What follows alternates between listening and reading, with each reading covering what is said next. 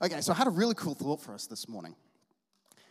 And I think there's something, if we look, we're going to take a bit of a look at this story in way back at the beginning sort of thing. It's actually in Numbers, so it's in the first 5 books of the Bible, way back in the Old Testament. If you're part of the Greek persuasion, you call it the Pentateuch. It's in the book of Numbers. We're going to look at this moment. And then we're going to kind of tie this incident, this something that happened into this thread. I think it weaves throughout the whole Bible, and you see it in different moments. But there's this, all the way to Revelations, we're going to have a look at something that Jesus said in the book of Revelations that I think ties in really well, but unless we look at it from a certain angle, we'll miss it. And I think there's something that we need to know. I think there's something actually that we need to do. And I actually think that there's something that we were specifically designed to have that sometimes we don't talk about it, and because we don't talk about it, we don't realize that we need it. And so because of that, I think sometimes we can go through life and we don't even know that we need it, and then therefore if we don't know we need it, when we don't know we have it and we don't have it, we don't know why we're struggling. Did that make sense to everybody? Just give me a nod. It'll make sense eventually. And because we need it, because I think we actually do need it, I think we were designed for this, then if we don't connect the dots, we'll miss out on something. Is that cool this morning? We're going to have this look at this moment. And you see there's this guy called Abraham. There's a bit of a backstory to the story, so there's always a backstory to the story. And there's this guy called Abraham, and God says, come out of your people, I'm going to show you this land. And he takes him, he goes, I want you to walk this land. Look how long it is and look how wide it is and see how amazing this land is. He says, I'm promising this land to you. I'm going to promise it to you, and I'm going to promise it to your children and your children's children. Your descendants will live here. You won't live here, but I'm going to promise it to your descendants. And from that day on, it got known as the Promised Land, right? Because it was a promised land, really cool. And so Abraham goes and he tells his kids about it, and he tells his grandkids about it, and they pass it on down the line. And they keep talking about this promised land of God. And then they end up in Egypt, and then they end up as slaves in Egypt. And they're still passing on this story to their children, and their children talking about this promise that God made to their forefather Abraham, this promise. And it goes all the way, and then Moses rises up and with the help of God, using miraculous miracles, there's one for you. Using miracles, he frees them from slavery in Egypt, and then they get out of there, and they're going to get to the promised land, and then they make a few mistakes because they're human like the rest of us. And so God says, not just yet. I'm going to make you wander in the wilderness for 40 years. And it's not just any wilderness. It's the wilderness right beside the promised land. There's the promised land, there's the wilderness. That's where these guys are wandering. And they're still talking about this promise. For centuries, these guys have been sharing with their children and passing down the line that there's this promise. And then they get to it, and they're almost about to go into the promised land. And there's 12 tribes. By this point in time, Abraham has multiplied, and there's possibly millions of people, but they've broken into 12 tribes of Israel, right? And just before they're about to go into the promised land, you can smell the promised land, you can see the promised land. They've been talking about it for so long. And then just before, in Numbers 32, the 2.5 of the tribes, the tribe of Reuben, the tribe of Gad, and half the tribe of Manasseh, they come up to Moses. And they say, Moses, we've been thinking. We don't want to go into the promised land. We've had a look around here, and this place is pretty good. Can we stay? We want to stay here. And Moses goes, you can't leave us. There's some fighting. No, we'll send our people. We'll send our fighters over, and they'll fight so that you can have the promised land. But we're going to live outside of the promised land.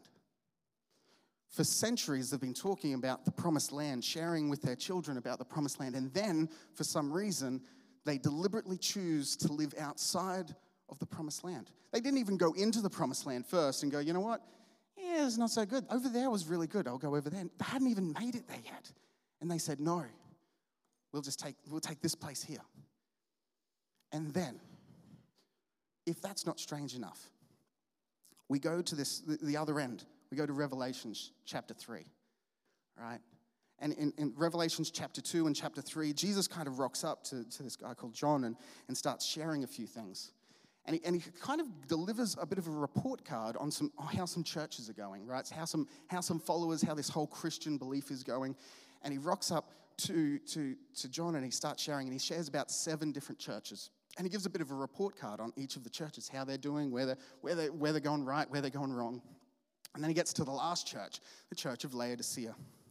And he shares in Revelation chapter 3, verse 16, some of the most inspiring words of Jesus, and I think you'll agree with me. Here he goes. I know your deeds, that you are neither cold nor hot. I wish you were either one or the other. So because you are lukewarm, neither hot or cold, I am going to spit you out of my mouth. Can we all say amen to that? Anyone want to say amen? Amen. Yeah, that's right. So here we have this moment where Jesus is talking to the church, and he says, you're lukewarm. And I've always read this, and I've heard people, speak about it, and I've read books about it, and they talk a lot about how Jesus, he likes us to be hot with passion, be passionate about Jesus, because they were lukewarm. They weren't hot anymore, they were lukewarm. And one of the problems that always mixes into that is Jesus says, I would prefer you were hot or cold, but not lukewarm. Hot or cold, but not lukewarm. And I never fully understood what that meant. And I don't actually pretend that I fully understand it yet. But there's a little bit more to the puzzle I want to share this morning. Because we know geographically speaking, if I find the right thing. Yes. Oh, that's the wrong way. We know geographically speaking that if you go north of Laodicea, there was natural hot springs, right? In a place called, I'm going to get this wrong, but it's Hierapolis. Hierapolis, and it's in modern-day Turkey, obviously. Well, the whole thing's in modern-day Turkey.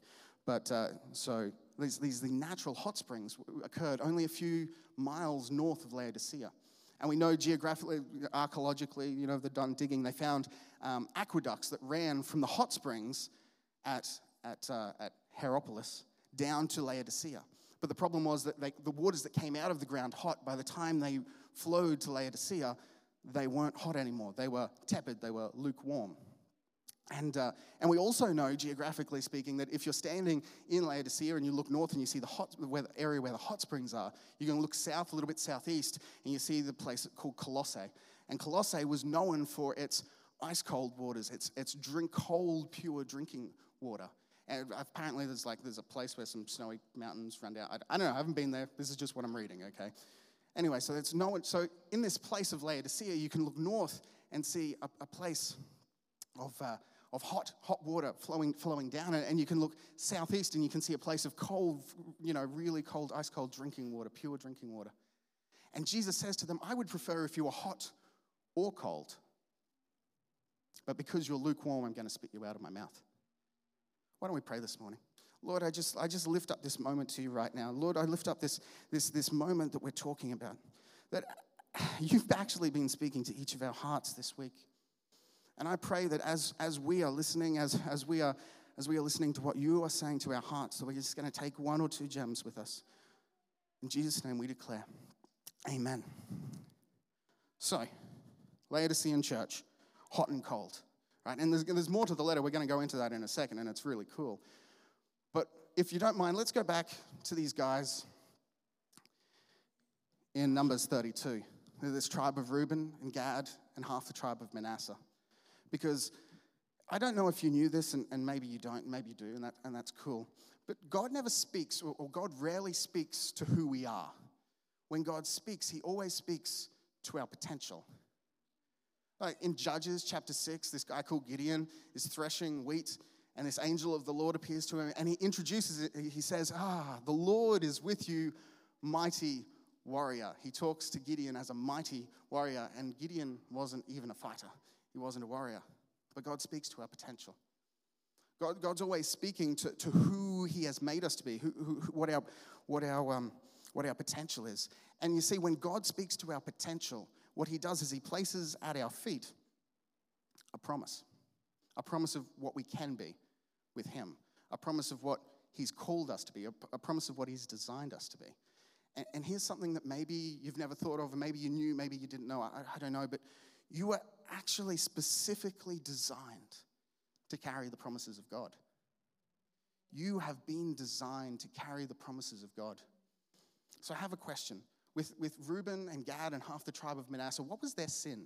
What was their mistake? I think they could have made a lot of mistakes. But you know what I personally think one of the largest ones is? I think along the way they stopped carrying the promise of God. For centuries, they've been carrying this promise of God, handing it down to their children, handing it down to their children. And along the way, they just stopped carrying the promises of God. Which makes me ask a question for myself. Have I stopped carrying the promises of God? And how would I know if I've stopped carrying the promises of God? Here's a thought, and it's not completely formed, but follow it through. If I can answer this question for myself, I am waiting on God to do ...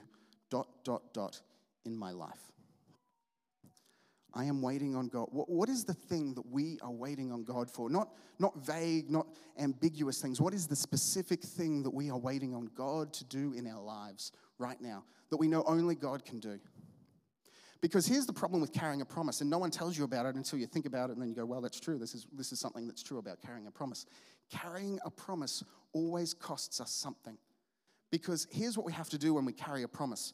In order to carry a promise, in carrying a promise, we recognize what we lack. And we recognize the only way we can fulfill that lack is through God. And now we have to wait as we walk through life, the whole time knowing what we lack, the whole time hating that part of our lives, the whole time being frustrated with my workplace, being frustrated with my business not taking off. I know God has declared prosperity over me, but for some reason, I have to keep waiting for the promise. And while I'm waiting for the promise, it annoys me. It irritates me because it hasn't happened yet. Because here's the thing. We can put down the promise. Yeah, we can put down the promise. Do you know what the word complacency means? Complacency is an uncritical, unjudgmental view of your situation. You can be perfectly complacent right where you are right now. The only thing you've got to do is stop judging what you lack. Stop judging where you're coming short. Stop judging what you're missing. Stop judging what is annoying you in life. Right? And so if we put that down, then that's how we forget the promise, right? Because you can't be complacent and carry a promise. In order to carry a promise, you have to recognize, you know what, I'm not where I need to be. I'm not as good as I need. My marriage isn't where it needs to be. My kids, my parenting skills aren't where it needs to be. My business isn't where... I need to be able to lift that up and recognize what I am missing fully. Even though it irritates me, even though it's a frustration every time I open my eyes. And in the exact same moment, I say, but God's still coming through. God's still got the promise. God's still carrying... And I need to carry the promise. But it's easier. It's easier not to carry a promise.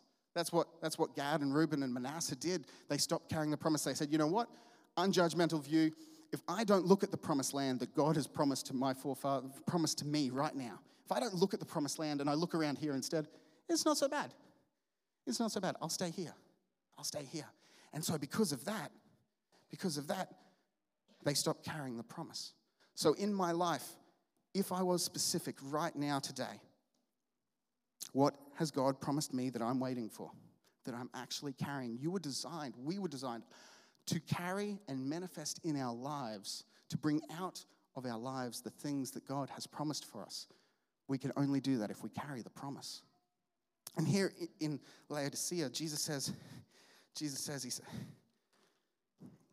he says, I would prefer you're hot or cold, but you're somewhere in the middle. Somewhere in the middle. You stopped carrying the promise, and so you're somewhere in the middle. Because you know what? Sometimes you need a hot bath, right? I'm going to bring it really simple. Sometimes you need a hot bath. So what in your life do you need right now is what Jesus is saying. Because if you just need hot water, you need to get... That's north, mate. That's what you need. The promise is over there. And then he goes on, he says, but if you need cold drink, if you're thirsty and you just need something cold to drink, there's cold water over here, but you're somewhere in the middle. You've stopped carrying the promise. You've stopped needing me to do something for you. And then he goes on further. This is what he goes on with he says, after he says, I'm going to spit you out of my mouth. He says this, he says, you say, I am rich and I have acquired wealth and do not need a thing. That is complacency. That is going, you know what, I'm tired of carrying the promises because it's just exhausting. And I'm just going to be happy where I'm at, even though it's not what God promised me. He said, but this is what Jesus says. But you do not recognize that you are wretched and pitiful, poor and blind and naked. The question is, what do I need God to do in my life right now? He says, I counsel you to buy from me gold refined in the fire so you can become rich, and white clothes to wear. Interesting with the white clothes to wear. the region of Laodicea was well known, historically speaking, for its black wool. And he says, buy white clothes. Somewhere where you are right now, an idea of what Jesus is saying here is where you are right now. You've stopped looking for the promise. You've stopped needing me. You're wearing the black clothes just because it's where you are. But there's white clothes over here. There's hot water, there's cold water, there's white clothes, but it's beyond where you are, and you need to pick up the promise. You need to carry the promise. And then he goes on. He says, get some white clothes to wear so you can cover your shameful nakedness. And then he says, and put salve in your eyes so you can see. And a region right beside Laodicea was famous for its eye lotion. It had an eye lotion that they made out of some kind of powder that they found there. And so it was famous for its eye lotion. And Jesus is almost what Jesus is saying here is, what do you need? You have forgotten what you lack. You've forgotten to look at what you lack and recognize that I am the provider. And because of that, you've stopped carrying the promise. So he's just trying to shake him up a little bit here. He goes, what do you need? What's the basic need? Do you want a hot bath? That's over there. That's a promise. Do you just need a cold drink? That's over here. He says, do you need to wear something different? Are you just sick of just basic essentials? I am the one who provides. But if you're somewhere in the middle, he says there's an eye lotion over here. All of these are around you. But just like the Reuben and Gad and Manasseh, they were right beside the promised land, and they stopped carrying the promise. And Jesus is saying to this Laodicean church in some ways, you stopped carrying what you were designed to carry. So here's my question for us.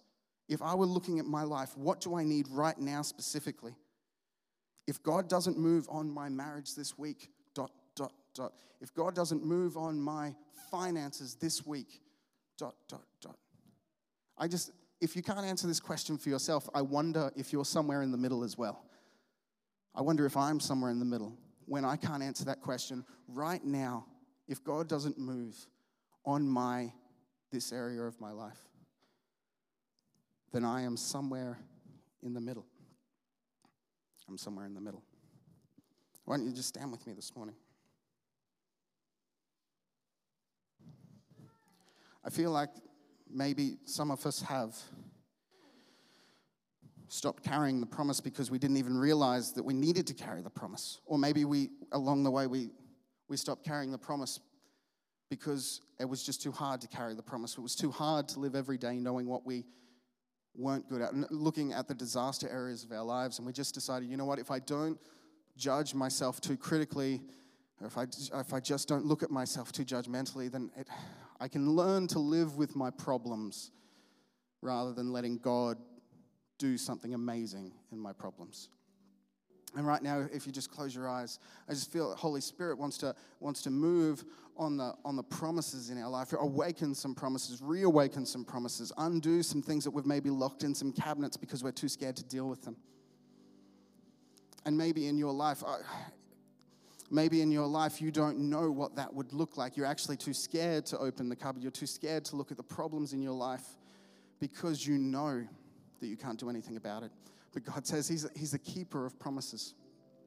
He's the keeper of promises. Exodus 14:14 says, the Lord will fight for you. You need only be still.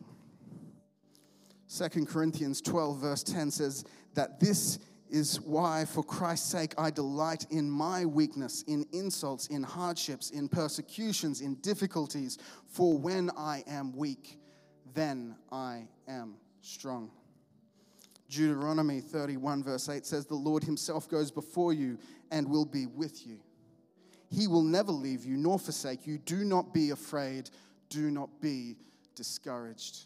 Maybe it's time some of us started waking up every morning recognizing the area in our life that we need the most help, saying, God is my answer, and started actually speaking faith into our situations, actually speaking faith into our finances, actually speaking faith into our children, actually speaking faith into our business, actually speaking faith into our marriage, knowing that God is a keeper of promises, and all I've been called to do is carry the promise. I'm going to pray. And if you just lift up your hands right now. Lord, I pray over every heart here. over every promise waiting, over every promise denied, over every promise that we've hidden, over every promise we've overlooked right now, Holy Spirit, that you would just inspire us to pick it up. Fill us with boldness, fill us with power, fill us with strength to look where we've been too scared to look. And Holy Spirit, we declare right now faith into our situation. We declare right now your power, your grace, your strength into our situation. In Jesus' name we declare, and everybody said, amen.